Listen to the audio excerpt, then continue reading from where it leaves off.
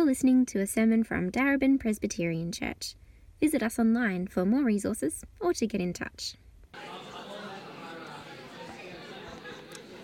Hi everyone. If you could come take your seats, we're going to have the Bible read now.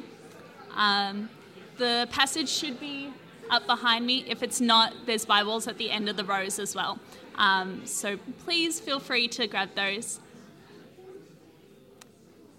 But I'm going to read from Psalm 29. So please open your Bibles and read along with me. A Psalm of David. Ascribe to the Lord, you heavenly beings. Ascribe to the Lord glory and strength. Ascribe to the Lord the glory due his name. Worship the Lord in the splendour of his holiness.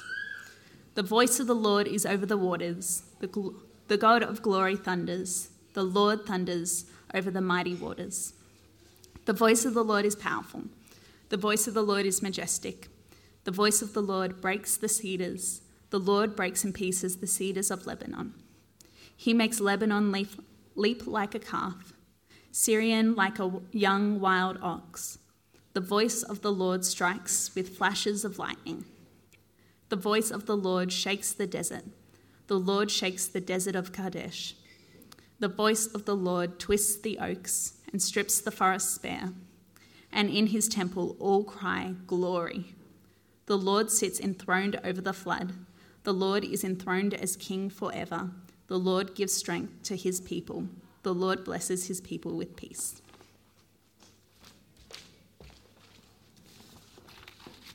Hello again. As Adam Foster said, I'm the other Adam. I'm Adam Humphreys, and I'm one of the pastors here. If I haven't met you before, I'd love to meet you after the service. Now, you might be expecting Aaron to be here today, but unfortunately Aaron and his family have gastro at the moment, so it's good for him and good for us that he's not here today. So we're not going to have John 18. I've pulled out an old sermon on Psalm 29. I preached it like 3 other times, so maybe it should be good enough now for me to present it to you without too much preparation. You'll find an outline on the welcome card on the website, as well as the passage there. Have your Bibles open, and let's pray that the Holy Spirit would be our help today. Heavenly Father, we thank you for this opportunity to open your word. We pray that you would speak powerfully to us, that we would hear the voice of the Lord. Please strengthen me for preaching. We do pray for Aaron and his family that you would heal them and that they'd be able to join us next week. And we do pray that everything we do today would bring you glory. Amen. Put your hand up if you've ever been scared by a storm. And even if it's okay, when you're a little kid, that counts as well. You can put your hand up. Yeah, some of you aren't being honest, I can tell. Last year, I was out during a big storm.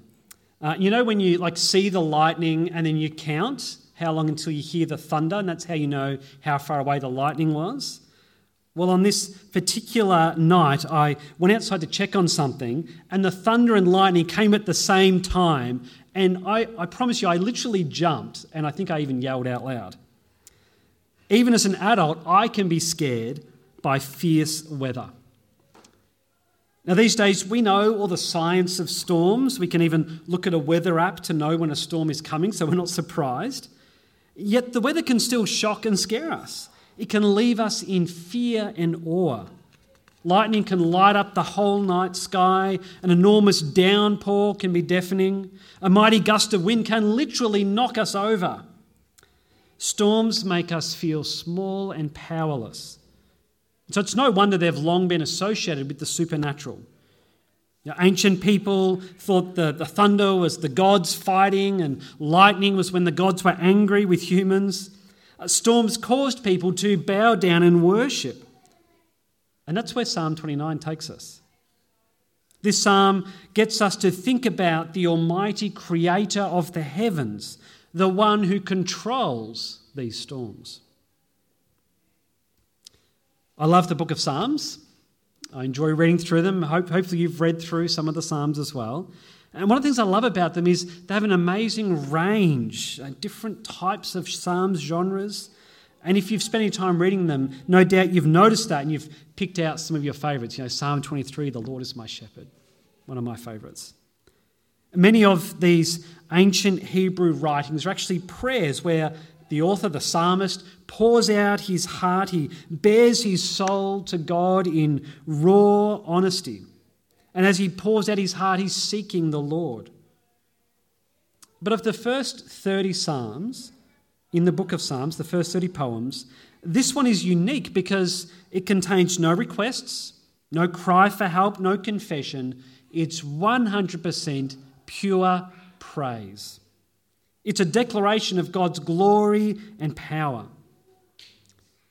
This psalm, written by King David, uses the idea of a mighty storm to stir us up to worship the mighty Lord. It seeks to capture our hearts and turn them to God. So you're ready to take a look?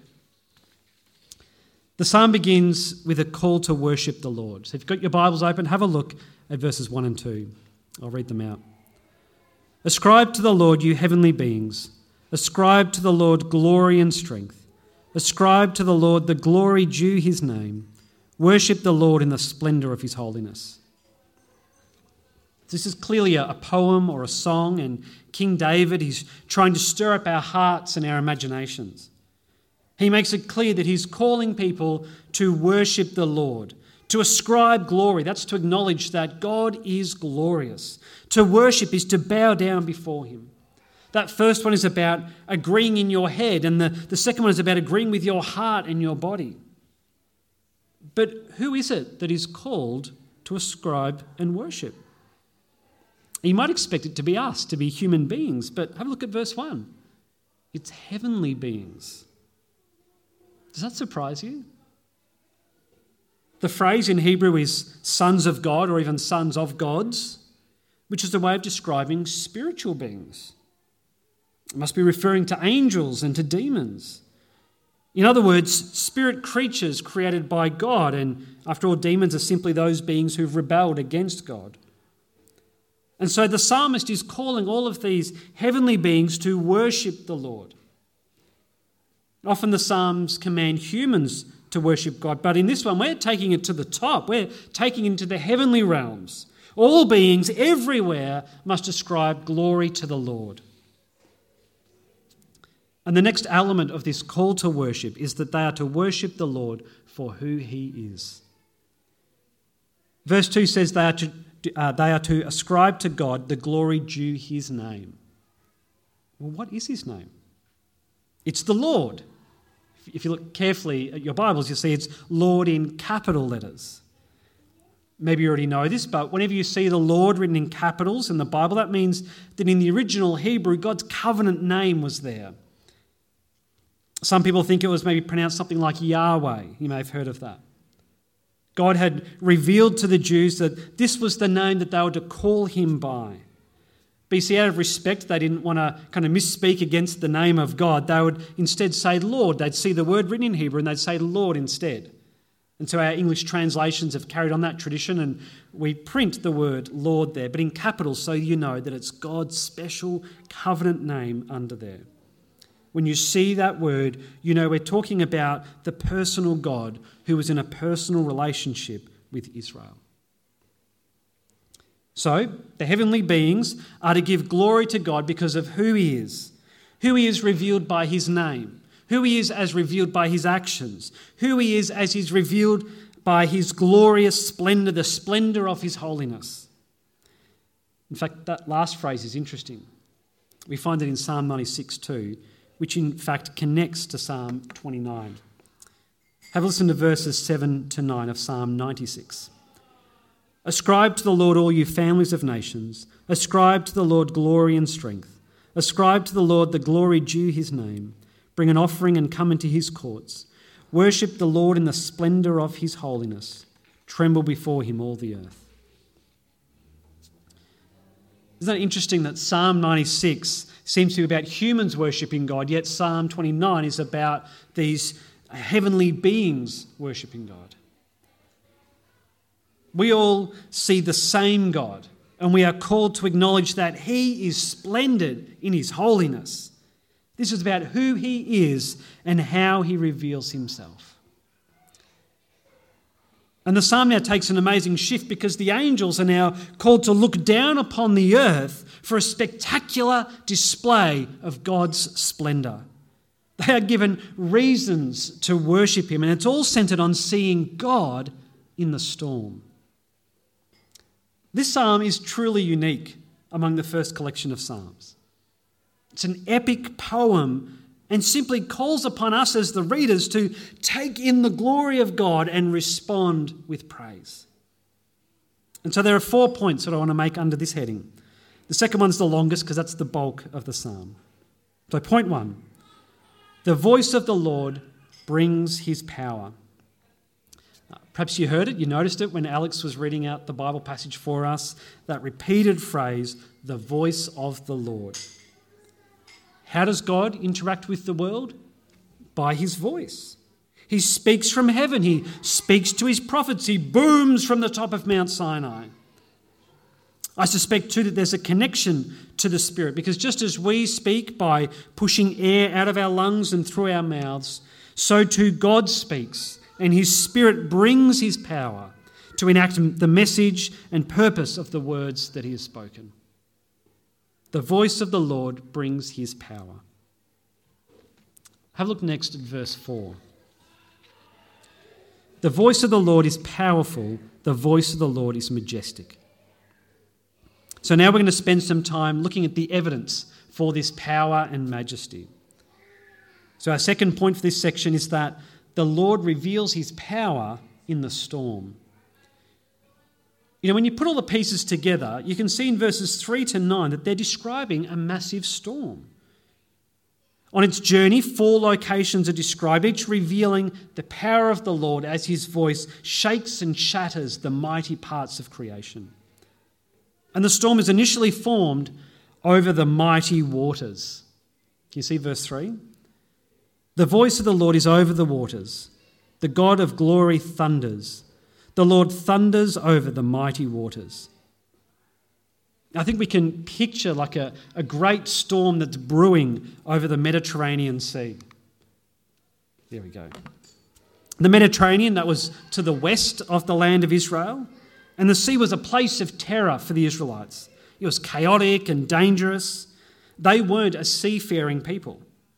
And so we have this image of God thundering over the mighty waters, the great waves of the great sea.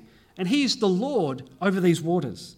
He is the God of glory who thunders, and he gathers his storm clouds and then he heads inland in power. And his power is then revealed over the mighty forests, which is the next step on the journey. Have a look at verse 5. The voice of the Lord breaks the cedars. The Lord breaks in pieces the cedars of Lebanon. This tells us where the storm is heading. Lebanon was north of Israel and it was famous for its cedars. It still is. King David established a trade agreement with Lebanon so that he can import cedar logs to build his royal palace in Jerusalem. Cedars are tall and beautiful, and their wood is of superior quality. They were highly sought after by the nations. Cedar wood was used in palaces in Egypt, in Assyria, and eventually even in the temple in Jerusalem.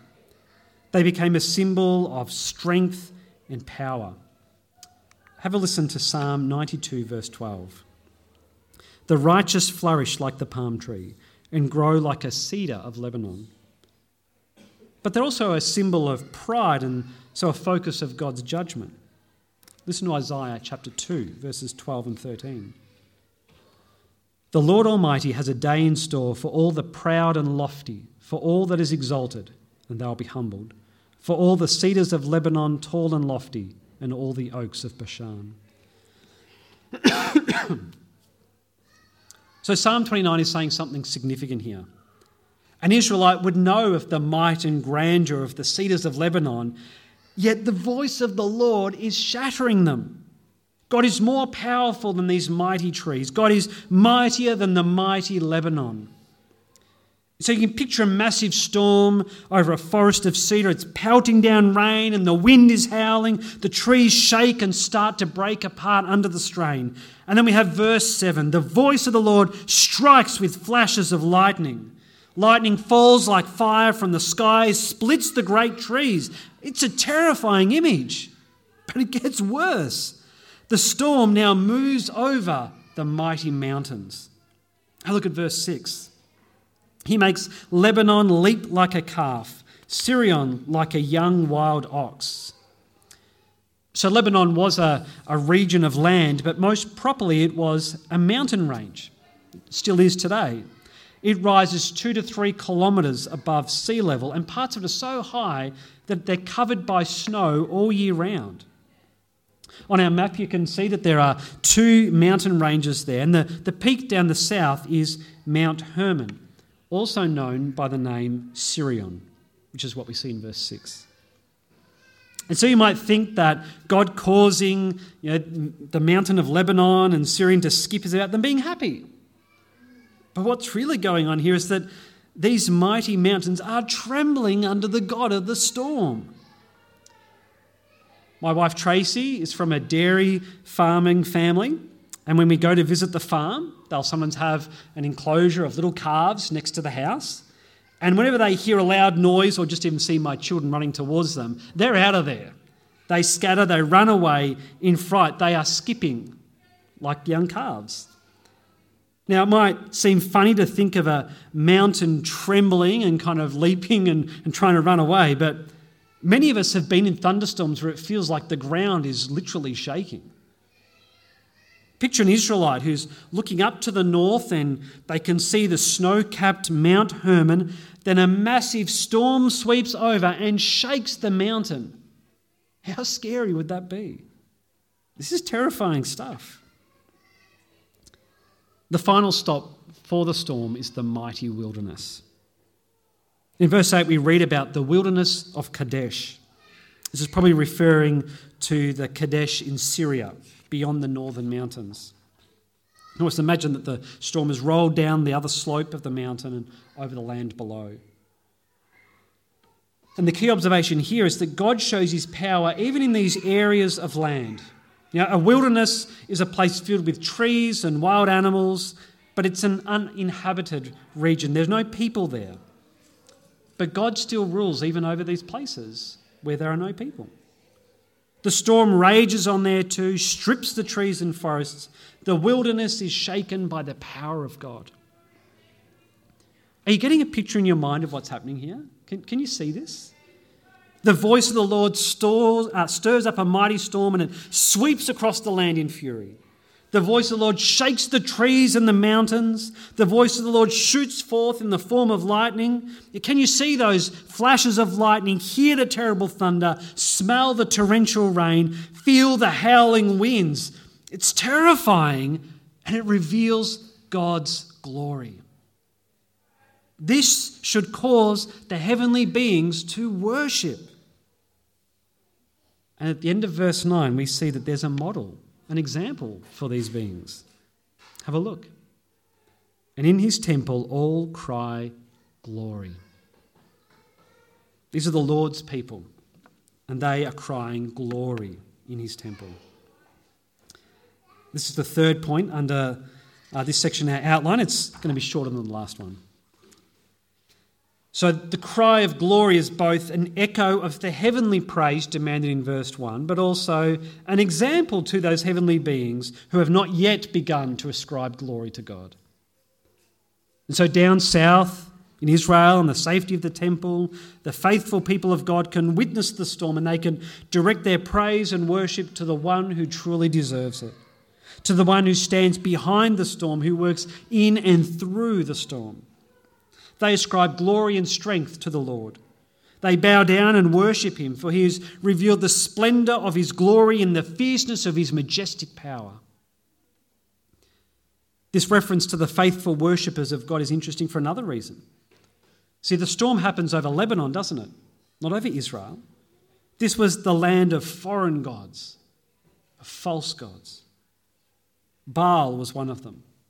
Baal was seen as the storm god. Yet here is the God of Israel who's truly behind the storm. Baal is a false god. Only the Lord is real. Also, the people up in Lebanon, they believed that the mighty forest there was owned by the gods, protected by them. Yet here in Psalm 29, we see that the Lord owns the forest and he's able to shake and shatter the trees as a sign of his greater power. He owns every land. Well, why does this matter? Why do I bring this up? Well, I think part of what's happening here in this psalm is that we witness a great storm that is earth-shattering and strikes fear into the hearts of men and women. It demands a response, but that response should not be directed to false gods. That response should not be directed to scientific discovery and what humans have been able to figure out. It shouldn't be directed to Mother Nature. It should be directed to the God of Israel, to Yahweh, to the Lord, the one who is the God over the whole earth. Do you want to know how to respond rightly to this storm?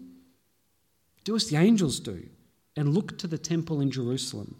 Look to the gathered worshippers and hear their praise, their cry of glory.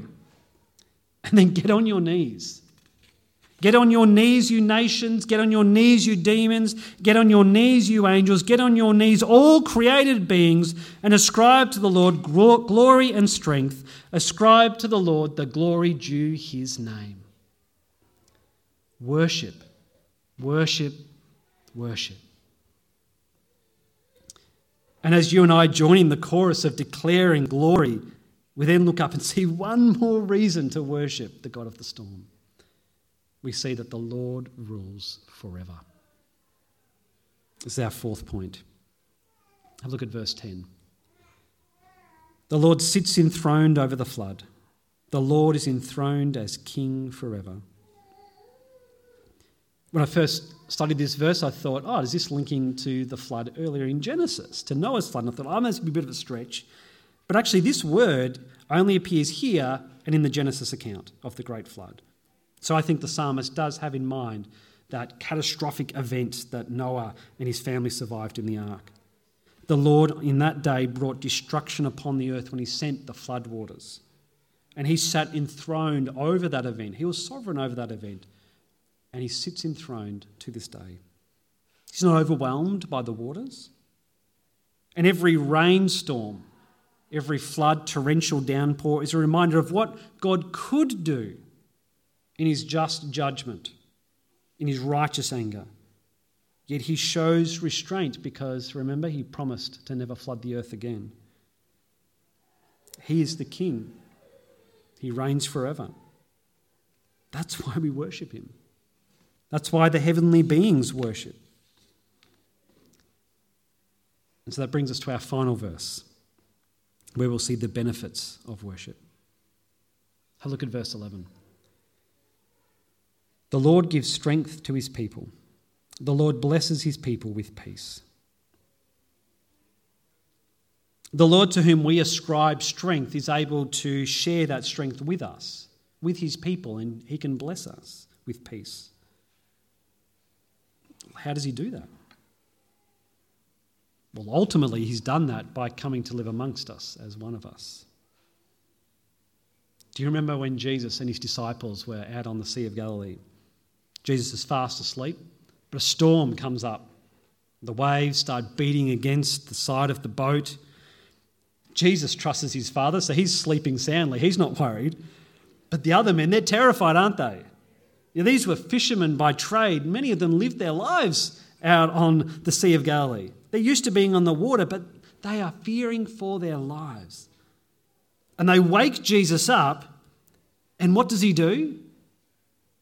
He looks at the storm and he says, "Be still, be quiet." And the waves instantly go completely flat.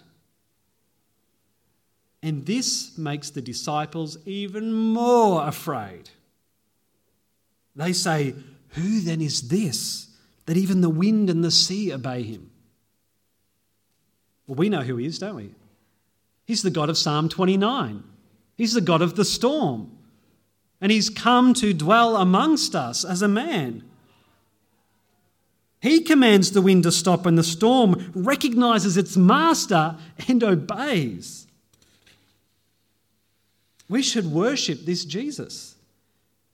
And when we do, we will share in his strength. We'll have the strength to face this life. Not because it's easy, but because we know that he will help us to weather the storms. Whatever trials we face, whatever stormy seasons, Jesus is stronger. He's stronger than the mighty forests of Lebanon. He's stronger than COVID-19. These may seem like undefeatable powers, but they will not prevent God from accomplishing his plans on this earth, because it's his earth. And the key part of his plan was to come to earth in the flesh, to dwell amongst us and to deal with the greatest storm of all, God's justice. The storm of God's judgment against our sin. Remember earlier we learned about how Lebanon was an arrogant and proud nation. They worshipped false gods, and so their destruction was deserved. What's true for all people? It's every single woman, man and child worships things other than God. What does that mean? Does it mean we bow down and raise our hands to them? No, it means we ascribe glory and strength to them. We ascribe glory and strength to people, to objects, to our feelings. We think that they will save us and give us life, that they will help us to get through, that they are worthy of us pouring out our lives for them. But that's to turn away from the God who does deserve our worship and praise. And because of this, the storm of God's judgment is coming. But Jesus came first and bore the wrath, bore that judgment on the cross. I mean, it's almost like God himself stands in front of the storm and bears the brunt of it, shields us from the lightning so that it strikes him instead of us. That's how justice can be maintained, but that God can also forgive those who trust in Jesus. Jesus died the death that we deserve, but he rose again to new life so that all who trust in him can know the Lord truly and be strengthened by him for daily life. And as we draw close to God in worship, as we do that Sunday by Sunday, but during the week, we'll find our faith strengthened. As we fix our eyes on him by faith, we will realise that the threats and challenges of this life cannot separate us from him. And that can bring us peace. The mighty, fierce, majestic God of the storm shares his strength with us, and out of his abundant love and mercy, he grants us peace. He grants me peace. He grants you peace. No matter what storms are going on in and around your life, you can have peace in your heart knowing that if you've trusted in Jesus, you are forgiven and eternal life is yours. There will be storms, but they will pass, and the God of the storms will get you through them. So let's draw out some lessons now for right worship of the Lord today. The first application point of this, maybe it's a bit obvious, but worship the Lord as the only true God. He's revealed himself in the Bible as the Lord, or perhaps as Yahweh. He is the creator and redeemer. He's the God of Israel, the father of Jesus. All other gods are false and must not be worshipped. Allah is not God. Vishnu is not God. Thor is not God, another god of the storm. And we sometimes speak as if these deities are real. Well, maybe not Thor, because we know that's just Chris Hemsworth dressed up, right? But we may speak as if the God of Islam is real. And it can be confusing because, Allah means God in Arabic. But the God of Islam is not real. He's not God. Allah and Vishnu and Thor, well, they have to ascribe glory to the Lord because he's the one true God. And so all humans must renounce every false god. We must not worship angels or demons or anything other than God. We must worship the Lord and the Lord alone. The second application point is to worship the Lord of the world as is revealed in his word. If you're following along on the outline, you might notice that I've spelled Lord with lowercase letters, not capital. Now, that's deliberate because I want to emphasise in this case that God is the ruler, or he's the Lord of the world. He reveals his power and might in creation, but it's only through his word, through the Bible, that we can properly know him and therefore respond to him properly in worship. Let me share a quote with you about this psalm from Charles Spurgeon, the great 19th century preacher. And he talks about how your different psalms might have different settings, different times when you might read them and reflect on them, and they help us to understand God. He says this. Actually, I'll put it up on the screen. There we go. Just as the 8th psalm is to be read by moonlight when the stars are bright, as the 19th needs the rays of the rising sun to bring out its beauty, so this can be best rehearsed beneath the black wing of tempest, by the glare of the lightning, or amid that dubious dusk which heralds the war of elements. The verses march to the tune of thunderbolts. God is everywhere conspicuous, and all the earth is hushed by the majesty of his presence. It's pretty amazing writing, isn't it? Even though we know the forces that cause the weather, we can still understand that there is a mind behind it all. There is a creator, a designer who made a world with amazing weather. Storms come according to God's timing. And so Spurgeon is encouraging us when we see the storms, think about Psalm 29. We see these wonders of nature, and we feel the force of natural events, and behind them is a supernatural force. Behind them is the Lord. And so we're driven to worship. We don't worship the wind or the mountains or the lightning, but we worship the one who designed them, who sends them. And we learn the identity of this God in the Bible. We learn who he is and what he is like. We go to the Bible and we learn of the God of the storm. We learn of the loving Creator who made us for his glory. We learn of the holy God who cannot be in the presence of darkness. We learn of the just judge who will bring every wrongdoing to account. We learn of the merciful Redeemer who rescues us from the storm of his wrath. He sent his only begotten Son to bear the storm on our behalf. We learn of the Lord Jesus who was struck down by his Father so we would not be consumed. We learn of the Lord Jesus who rose from the dead because not even death could hold him down. We learn of the Lord Jesus who has ascended into heaven, who now sits enthroned over the flood, who reigns as King forever, who strengthens his people and blesses them with peace forever. And what do we do? What do we do when we learn all of this in the Word of God? What do? We worship. We worship the Lord. We ascribe to the Lord the glory due his name, and we worship him in the splendour of his holiness. Amen? Amen. Well, let's worship God now by praying to him. Almighty Creator God, we stand in awe of you. We are reminded that this is your world and that you reveal your majesty to us in just daily events, regular things. The wind, the storms, the rain, they come in your timing according to your purposes. And as we look around this world, may we not worship the world, worship the creation. May we worship you, the Creator. And so we pray that you would help us to ascribe glory to your name and worship you in the splendour of your holiness. May we be a worshipping people. Amen. Well, we're going to sing in response to Psalm 29. We're going to worship Christ the Lord.